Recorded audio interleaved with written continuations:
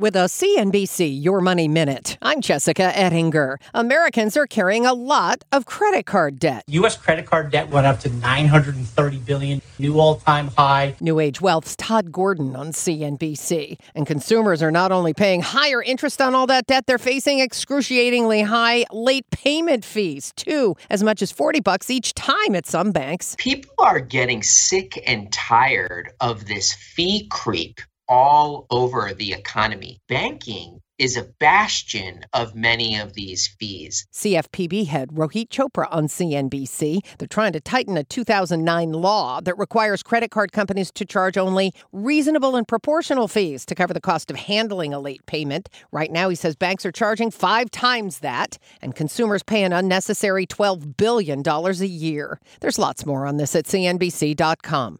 I'm Jessica Ettinger, CNBC. People today can spend half their lives over 50.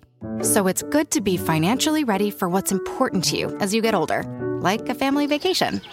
Cannonball! Or starting your dream business.